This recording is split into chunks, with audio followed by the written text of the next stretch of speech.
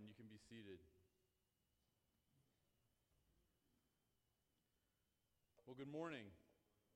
It's good to see you this morning. We're glad you're here. Like Pastor Ron said, yesterday was a great day for us with the Easter egg hunt, and just thank you so much for all that you did to help us with that. We had some excellent egg hiders yesterday that helped us hide eggs in very interesting places, so thank you for that. We also, like Ron said, we had 1,700 eggs, and some of you were extremely generous with those eggs. I kid you not, one child opened an egg yesterday, and there was a $20 bill inside that egg. Now, let me just say, stop doing that, please. Because now every kid thinks they're going to find an egg with a $20 bill in it. But that really happened. But thank you for your generosity. Thank you for helping us out. But stop putting $20 bills in Easter eggs for us. It's not going to help us in the long run. But thank you so much for being generous with us yesterday. We have spent the last few days, last few weeks, last week and this week, as we lead up to Easter, talking about some of the things that Jesus was doing in the last 2 weeks of his life before he died on the cross and before he was resurrected. And so we've been looking at some of these important moments in the life of Christ as he worked his way towards the cross. And so last week, Pastor Ron shared one of the miracles that Jesus performed, some of the teaching that he did, and how that impacts and changes us, and didn't just impact and change the blind beggar who was in that story last week. And this week, we want to look at, if we're following the timeline of Jesus' life, we want to look at what was Jesus doing the Sunday before he died. The Sunday before he died. So if Jesus dies on Good Friday, if he's resurrected on Easter Sunday, what was he doing the Sunday before he died? And that's how we come up with this Sunday that we love to celebrate called Palm Sunday. Because if you look at the scriptures, if you look at the Gospels, you will see the story of Jesus entering the city of Jerusalem on what we call Palm Sunday. Palm Sunday was a grand entrance. It was an important moment in the life of Christ. As he proclaimed who he was as the Messiah, Jesus was becoming more and more clear about who he was in the weeks leading up to his death. And so as he enters Jerusalem, it's a big entrance. It's an important entrance. And people, if you read other gospel accounts of it, you hear about people waving palm branches. And this was a big deal, an important moment in the life and the ministry of Jesus. And we're going to look at Luke chapter 19 today. And in Luke chapter 19, we're going to see Luke's version of this story. All the gospel accounts give us a really good picture of what happened that day. But in Luke chapter 19, I want us to look at what we celebrate on Palm Sunday. Here's the other interesting part. If you look in your Bible, it might say at the top of Luke chapter 19, starting in verse 28, it might call this event something. It might call it something called the triumphal entry. The triumphal entry. Doesn't that sound like the coolest name ever? Like, I want to be part of a triumphal entry. That sounds really important. That sounds really amazing. When I think of a triumphal entry, I think of confetti flying and a parade and music and just loud crowds of people shouting and singing and all kinds of activity happening. A triumphal entry is an important entry. It's a big entry. And that's what Jesus was doing in Luke chapter 19. Because the right kind of entrance sets the tone for what's about to happen. Now, the entrance that we see Jesus make on Palm Sunday might be a little different than what other people expected Jesus to do on Palm Sunday. It probably looked a little different. It probably felt a little different than what people wanted Jesus to do that day. But that doesn't mean we can't learn from it. We learn from the humble, amazing story of Palm Sunday, of the triumphal entry, because the right kind of entrance sets the tone for the event. It sets the tone for what's about to happen. I think the world of sports gets grand entrances down to a science, right?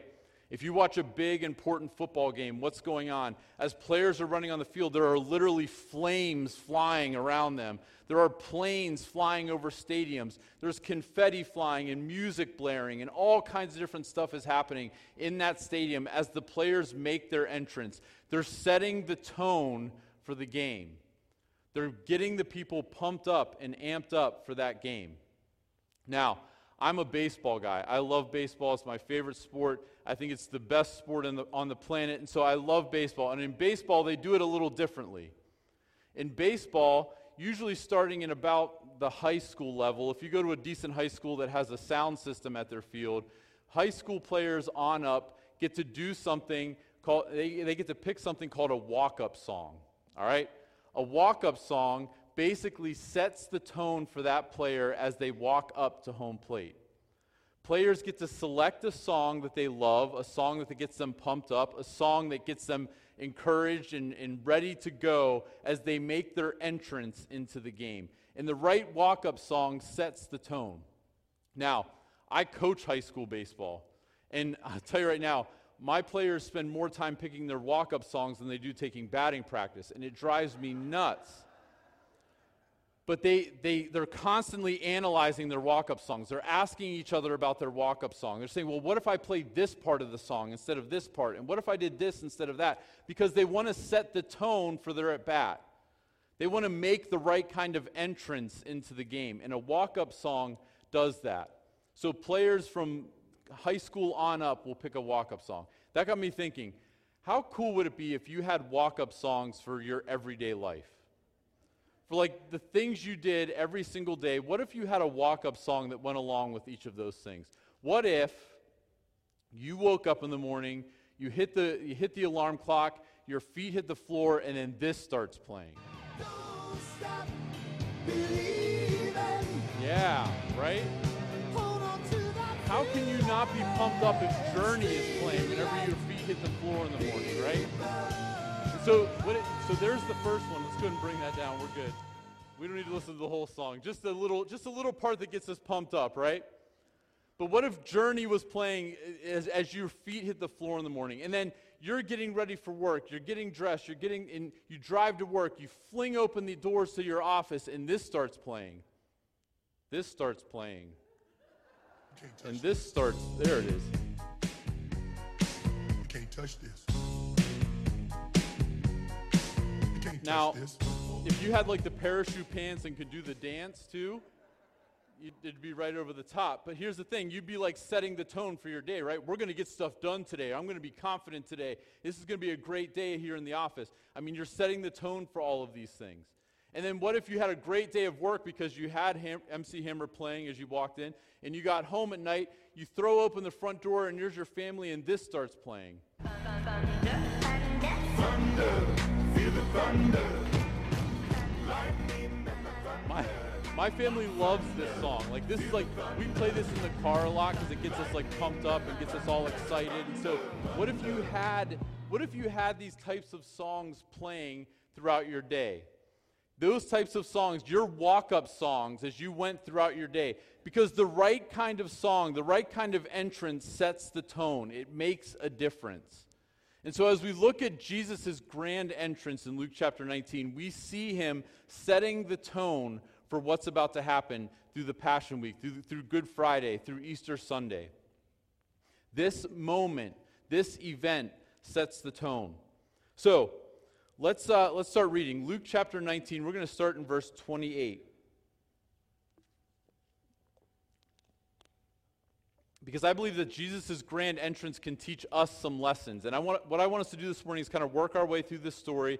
We're going to find some different groups of people in the story, and we're going to learn some lessons from what they did, what they experienced, how they responded, what they were doing as part of this big, important story. All right, so we're going to start in verse 28. Jesus has just gotten done teaching, and he's just about to make his big entrance into Jerusalem. It's Passover week in Jerusalem, and so the city is packed with people there to celebrate the Passover festival. It's a big, important week. So starting in verse 28, here's what it says. It says, after telling this story, Jesus went on toward Jerusalem, walking ahead of his disciples.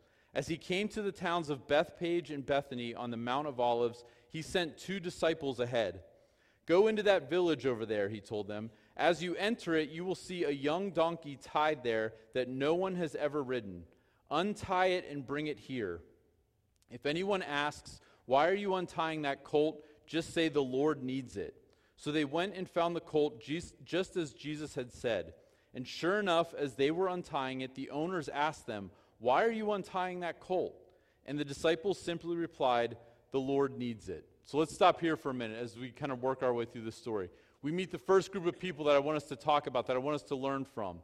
And I believe that we can learn from the disciples' obedience in this story. We can learn from the disciples' obedience in this story. Think about the request that Jesus is making of his disciples. Jesus is making his way towards Jerusalem. He's walking through these small villages, and he looks at two of his disciples and says, "Hey, I want you to go walk over into that village, and you're going to find a donkey there. I want you to untie it and bring it to me. And if anybody asks, just say the Lord needs it." That's a pretty interesting request, right? If you're one of those two disciples, you're probably like, "Wow, this is a little uncomfortable. I don't know how to deal with this. I don't know how to handle this." But here's a couple important things to realize. This type of request wasn't totally out of the ordinary for this day and age. Because at this time in human history, many people, when they would travel from place to place, when an important nobleman or a king or an important rabbi would travel from city to city, they would need things. And so they would show up at people's homes and say, "Hey, the rabbi needs this," or "the king needs this." And people would actually give them stuff for that important person. So that kind of request wasn't totally out of the ordinary. But it was still kind of a bold request. It was still kind of an interesting request that Jesus would send two of his disciples to go get those things. The other interesting part of this is what Jesus is asking them to get. He's asking them to get a donkey, a young donkey, a colt that had never been ridden before. That's a very interesting, kind of strange request in some ways. But why is Jesus doing that? I believe Jesus is doing that in order to fulfill prophecy that we see in the Old Testament. Because if you look at the book of Zechariah, in the book of Zechariah chapter 9, the prophet Zechariah is giving us this picture of what the Messiah will look like, what the Messiah will do, what this new king will be doing. And in Zechariah chapter 9, verse 9, it says this, "Rejoice, O people of Zion. Shout in triumph, O people of Israel, or O people of Jerusalem. Look, your king is coming to you. He is righteous and victorious, yet he is humble, riding on a donkey, riding on a donkey's colt." And so Jesus is actually fulfilling prophecy by choosing to ride this donkey into the city of Jerusalem. And here's the really interesting part, is that Jesus is asking the disciples to participate in this with him. He's inviting them to play a part in living out the mission that God had given Jesus. What an honor that was. What a privilege that was. Could Jesus have walked into that town on his own and gotten that donkey by himself? Sure, he could have. But he invited the disciples to be a part of the process with him. He invited the disciples to work alongside of him in fulfilling the mission that God had given them. And that was an honor. And that was a privilege. And so the disciples had a choice to make. The disciples could have told Jesus, "No, that's a strange request, Jesus. We're not going to do that." The disciples might have been thinking that there was too much risk involved, that it might have been embarrassing, that it was a little bit odd, a little bit different, something they hadn't done before. And so it might have felt strange. And so the disciples had a choice to make, and the disciples followed through and chose to obey Jesus. And this morning, as we look at these different groups of people, I want to ask us to look at our lives. I want to ask us some questions to think about as we look at these different groups of people. So the first question is this, is am I willing to obey? Am I willing to obey? The disciples risked embarrassment. They risked their reputation. They risked the unknown in order to obey Jesus. And just like those disciples had those choices, you and I have those choices. Because Jesus isn't done working. Jesus isn't done fulfilling the mission that God had given him. And Jesus is asking you and me to work alongside of him in completing that mission. What an honor. What a privilege. But just like those disciples, you and I have the decision to make of whether or not we are going to obey. And yeah, sometimes the request might seem odd. It might seem different. It's something we haven't done before. There's some risk involved. We might be a little embarrassed. But the question is this, am I willing to obey? If Jesus asks me, am I willing to obey? So let's keep working our way through the story. We're only going to read the very next verse, just verse 35. Here's what it says. So they brought the colt to Jesus and threw their garments over it for him to ride on. So they bring the colt to Jesus, they throw some jackets on top of it, and this is how Jesus is going to make his entrance into Jerusalem. Now, I don't want to be the guy that tells Jesus what to do, but here's the thing. If I'm Jesus, I'm not riding into Jerusalem on a donkey with some jackets on its back. I'm making a big entrance. I'm riding in on a convertible with the top down so I can sit up on the top and I can wave at everybody. And there's signs on the side that says who I am, like in a parade, right? It shows people I'm important. I know what you need to know who I am. And yet this isn't the way that Jesus chose to enter Jerusalem. He chose to enter Jerusalem on the back of a donkey with jackets as a saddle. Very different than what people were expecting. Because a lot of people in the city of Jerusalem were used to watching big, important people ride into town. And those big, important people usually rode into town on the back of a really strong horse, or on a chariot, or in some kind of wagon, or something that showed that they were rich, something that showed that they were important, something that showed that they were a prominent leader. Jesus chose none of those things. And I believe that we can learn from Jesus by understanding and learning from Jesus' humility. Jesus' humility. Jesus was arguably the most important person in the city of Jerusalem that day. So many people had heard about him. So many people had seen him perform miracles. So many people had heard him teach. He was arguably the most important person in the city of Jerusalem. And yet he chose to humbly ride a donkey. Zechariah talks about that, right, in the verse that we read. That here comes your king. He's humble, riding on the back of a donkey. Again, Jesus didn't have to do that.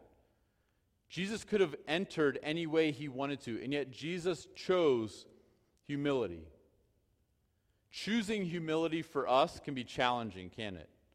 Choosing to be humble is a challenge for us every single day. Because if we're good at something, if we accomplish something that's really important that we've worked really hard on, we want the entire world to know, don't we? But here's the balance, is that sometimes it's good to be proud of what we've been able to accomplish. It's bad to take that pride and to shove it in people's faces. And when we do that, we lose credibility. When we do that, we lose influence. When we do that, we hurt our reputation that we could potentially be using to make a difference in the lives of others. And so just like Jesus, we have to be willing to choose humility. This is hard. It's a hard thing. It's like this. I have 2 daughters. I want my daughters to be proud of what they do. I want my daughters to be proud when they accomplish something. I don't want one of my daughters to do something really well and then go shove it in the face of her sister. Not that that ever happens at my house. And I'm sure it's never happened with your kids. But if one daughter is better at something than the other one, they want to let the other one know, don't they? Look what I did. Look what you can't do, right? In choosing humility, we have to teach our kids to be humble. And just like we teach our kids to be humble, we have to remind ourselves to be humble. And so we learn from the humility of Jesus. Let's keep reading. Actually, before we read, here's the question I want to ask. Here's the question I want us to think about. As we look at this humility, as we look at this humble attitude that Jesus had, the question for us is this: where do I need to choose humility? Where do I need to choose humility? In what areas of my life do I need to choose to be humble? In what areas of my life might I be hurting my reputation? Might I be hurting my credibility because I'm choosing to be prideful instead of humble? In what areas of my life could I make a greater impact if I chose to be humble instead of choosing to be proud? This is hard. It's not easy. And it's a battle we have to fight every day, but we can learn from the example of Christ. So here we go. Let's keep reading. Verse 36. As he rode along, the crowd spread out their garments on the road ahead of him. When he reached the place where the road started down the Mount of Olives, all of his followers began to shout and sing as they walked along, praising God for all the wonderful miracles they had seen. Blessings on the King who comes in the name of the Lord, peace in heaven and glory in highest heaven. But some of the Pharisees among the crowd said, Teacher, rebuke your followers for saying things like that.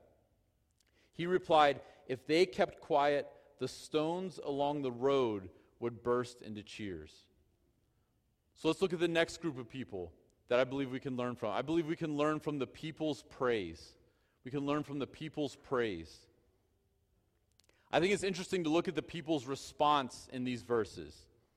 What are they doing? They are literally taking their garments and they're putting them in the street. They're essentially building a red carpet for Jesus to enter the city of Jerusalem on. With their own clothing, with their own possessions. They are being extravagant. They are being generous. They are giving everything they have to show their gratitude and praise to Jesus. This is the part of the story where the other gospel accounts talk about how they waved palm branches and they sang songs and they talked about how great Jesus was. And if you look at verse 37, it tells us why they were doing these things. I think this is interesting. In verse 37, it says this. All of his followers began to shout and sing as they walked along, praising God for what? For all the wonderful miracles they had seen. These people had seen Jesus at work. They had watched Jesus with his own two hands perform miracles. They had heard with their own ears Jesus teaching. They had watched the way that Jesus conducted himself and lived his life. They watched it all. They saw it all. And their only response was praise. Their only response was gratitude. Their ultimate response was proclaiming to the world around them how great Jesus was. And so the people's praise can teach us so much. We can learn from the response of these people because they saw Jesus at work and they responded accordingly. Here's the question for us. Where have we seen Jesus at work and are we praising him for it? Where have we seen Jesus at work and are we praising him for it? Now here's the deal. The people in this story obviously had a distinct advantage over us, right? They could physically watch Jesus work. They could physically watch him perform a miracle. They could hear with their own ears him speaking and teaching. But that doesn't mean that Jesus isn't still at work. That doesn't mean that Jesus isn't working miracles in the life of you or the people you love or the people around you or in the world around us. That doesn't mean that Jesus is done working. It might mean we have to take a little bit of a harder look to find it sometimes, but Jesus is always at work. And when we see Jesus at work, when we see Jesus do something that can't be explained, that we thought was dead, that we thought couldn't be resurrected, when we see Jesus doing those things, our response should be praise. Our response should be gratitude. Our response should be proclamation of how great Jesus is to the world around us. And so we can learn from the people's praise. This week, I want to challenge us to look around us. To take a look at the world around you. Take a look at the lives of the people around you. Where is Jesus at work? And when you see Jesus at work, are we giving him praise and gratitude for what he's doing? Because we can learn from the people's praise. Let's keep reading in verse 41, verses 41 through 44. As this part of the story kind of comes to a close, it says this. But as he came closer to Jerusalem, we're going back to Jesus here. As he came closer to Jerusalem and saw the city ahead, he began to weep. How I wish today that you, of all people, would understand the way to peace. But now it is too late, and peace is hidden from your eyes.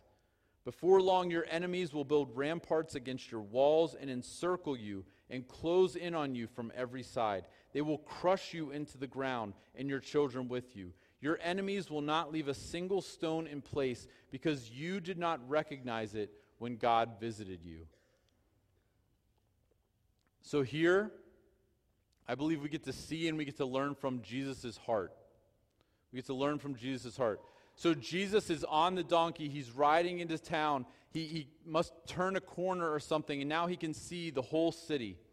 He can see the people. He can see the buildings. He can see the streets. He can see this huge view of the entire city.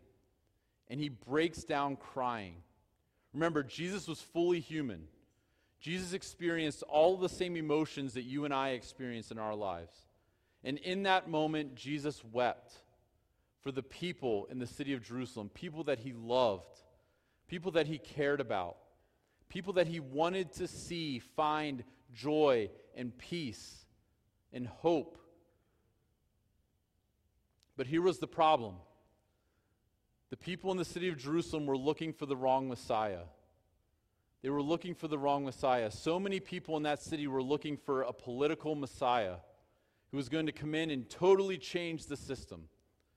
Too many people in that city were looking for a military Messiah who was going to come in and push out the Roman government and the Roman soldiers. Too many people in that city were looking for a financial Messiah who was going to come in and totally change the way commerce and money worked in the city of Jerusalem. Too many people in that city were looking for almost like a celebrity Messiah, the face of this movement, this new kingdom of God here on earth. And while they were waiting and while they were looking, they were missing out on the Prince of Peace. They were missing out on the one who was riding into town on a donkey and offering them hope and offering them joy that none of those other things could potentially offer them. In our world today, some of us, and especially the world around us, is looking for a political Messiah. We're looking for somebody to come in and change everything and put it back the way that we want it. We're looking for a military Messiah, somebody who can come in and totally change and wipe out our enemies and do what we want them to do and put people into submission. We're looking for a financial Messiah who can give us the things that we want, who can change our mind, who can change our lives by giving us more money. We're looking for a celebrity Messiah who can be the face of what we want people to think and believe and say and do. And while we're looking for that Messiah, we miss out on the Prince of Peace. We miss out on the one who can ultimately give us joy, who can ultimately give us hope, who can ultimately give us a future. But we get caught up in the waiting. We get caught up in the trappings and the things that we see in the world around us. And it's not just us. It's the people that we know and love in our neighborhoods, at our work, in our families. Those people are looking for a Messiah. But they might be looking in the wrong places. And whenever we see that, does our heart beat like Jesus's? Does our heart break for the world around us? Does our heart break for the people that we know that need that hope, that need the Prince of Peace? Does our heart beat like Jesus's? And that's the question for us this morning is, do I have a heart like Jesus? Do I have a heart like Jesus that can look out over the city, that can look out over the people and weep and be sad and then want to do something about it, to reach out and to make a difference, to introduce them to the Prince of Peace? See, Jesus was prophesying in these verses, because shortly after Jesus died and was resurrected, the Jewish leaders they were looking for a political military Messiah, and so the Jewish leaders would lead this revolt against the Roman government, and it would fail, and the city of Jerusalem would fall. And all the things that Jesus talked about in these verses happened because there were a group of people that missed out on the Prince of Peace. And so when we see that in our world, does our heart break? Does our heart beat like the heart of Jesus? To show and introduce them to the Prince of Peace, the one that can give them joy and hope. So, through this famous story, through this story that we read and encounter almost every year around Easter, I believe that we can learn from the disciples' obedience. And we can ask ourselves, am I willing to obey? Am I willing to risk my reputation? Am I willing to do something I've never done before if Jesus asks me to do it? Because it's an honor and a privilege to work alongside Jesus, that Jesus would invite us and ask us to be a part of this with him. We can learn from the humility of Jesus, and we can ask ourselves, where do I need to be humble? What areas of my life can I choose humility over pride? We can learn from the people's praise that whenever we see Jesus at work, whenever we see Jesus doing something, our response should be gratitude and praise and proclamation for how great he is. And then we can learn from the heart of Jesus that if our heart beat like Jesus, it would change the way we interact with the world around us. And so as we look at these things, my last question is this: what's going to be our response? What is our response? And to help us understand our response, I actually want us to go back up into Luke chapter 19. We're going to go back up to verses 11 and 12 in Luke chapter 19. Remember how we said at the beginning of this story that Jesus had just finished teaching? The story that Jesus told, the lesson that Jesus gave, is this story that we're going to look at really quick. In Luke chapter 19, verses 11 and 12, I believe we learn our response. So Jesus is teaching, and he has a really important message to get across to the people. And here's what it says, starting in verse 11. The crowd was listening to everything Jesus said. And because he was nearing Jerusalem, he told them a story to correct the impression that the kingdom of God would begin right away. He said a nobleman was called away to a distant empire to be crowned king and then return. Let's stop there for a second. Two important things that I think happen in these verses. Verse 11 is very interesting. It says that Jesus tells them a story, but why does Jesus tell them this story? To correct the impression that they had that this was going to be a political upheaval, that this was going to be some kind of military campaign, that the Messiah that was coming was going to blow up the government. Jesus was trying to correct that impression, that incorrect impression that people had. So he told this story. And then in verse 12, I think it's interesting because I think Jesus is talking about himself in verse 12. He says, a nobleman was called away to a distant empire to be crowned king and then return.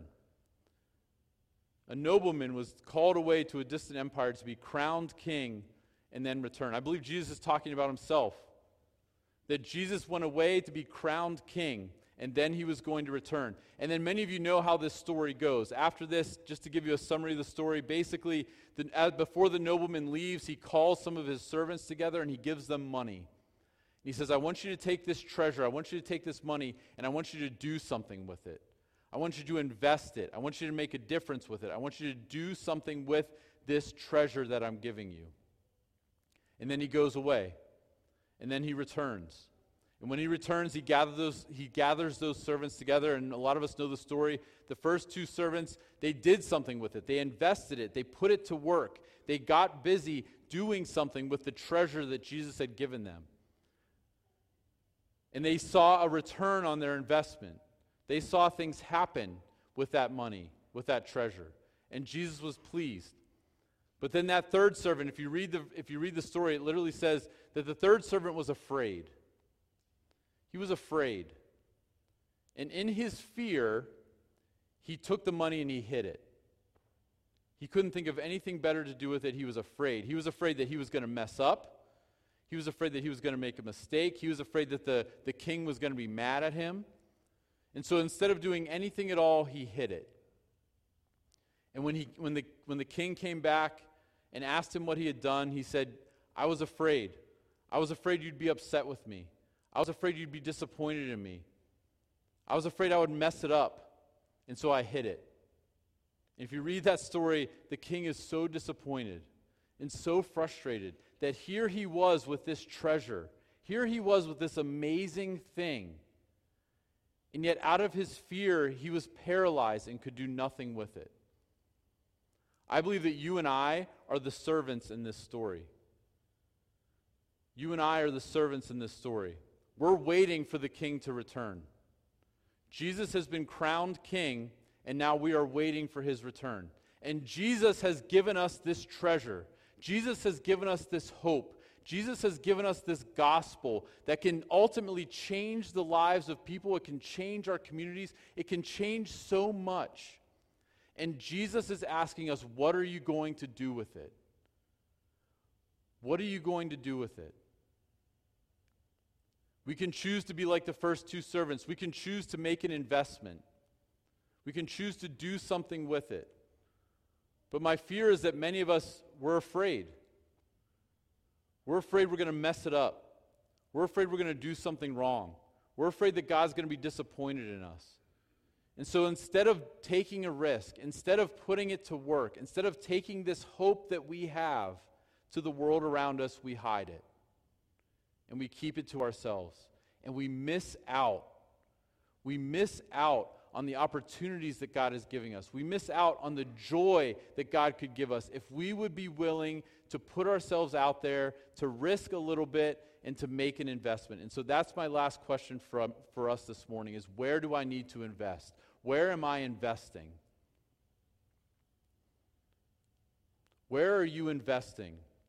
If you have put your faith and trust in Jesus, then you have received this treasure.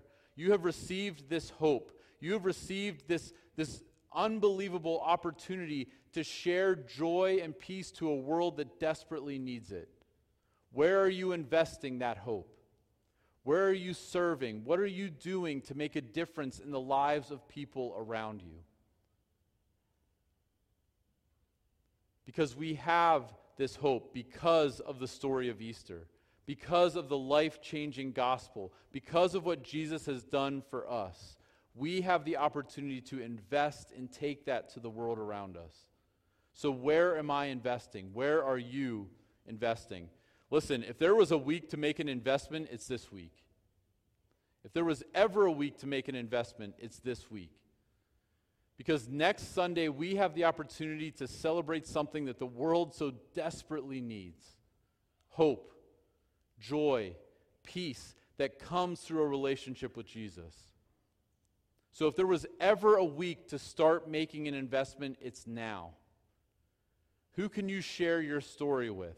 Who can you serve this week? Who can you invite to come with you to church next Sunday? How can you begin to make that investment that God has made in us? Because this story is life-changing.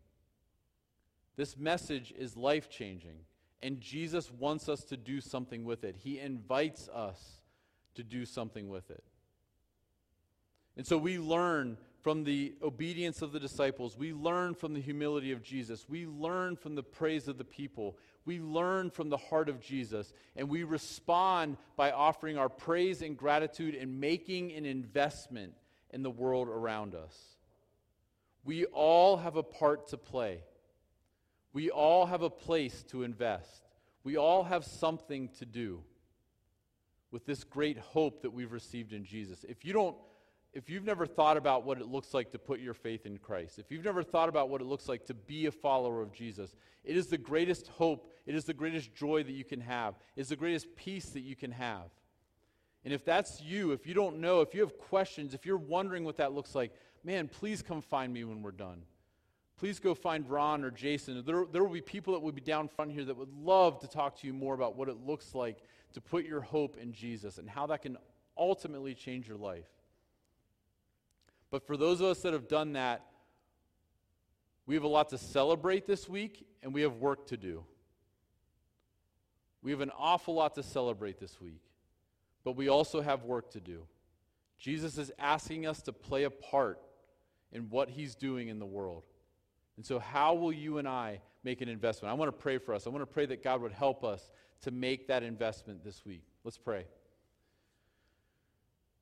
God, I thank you that we can look at a story like Palm Sunday. A story that for some of us that grew up going to church have probably read it 100 times. But God, I thank you that you can speak to us through it every time that we read it. God, as we look at our lives, as we ask ourselves these questions this week, help us. Help us to be willing to obey like the disciples. Help us to be humble in our lives. Help us to offer you praise as we see you work. God, help us to have a heart like you. God, we thank you that we can turn to you. We thank you that we have this hope. We thank you that we have this story that we get to celebrate this week.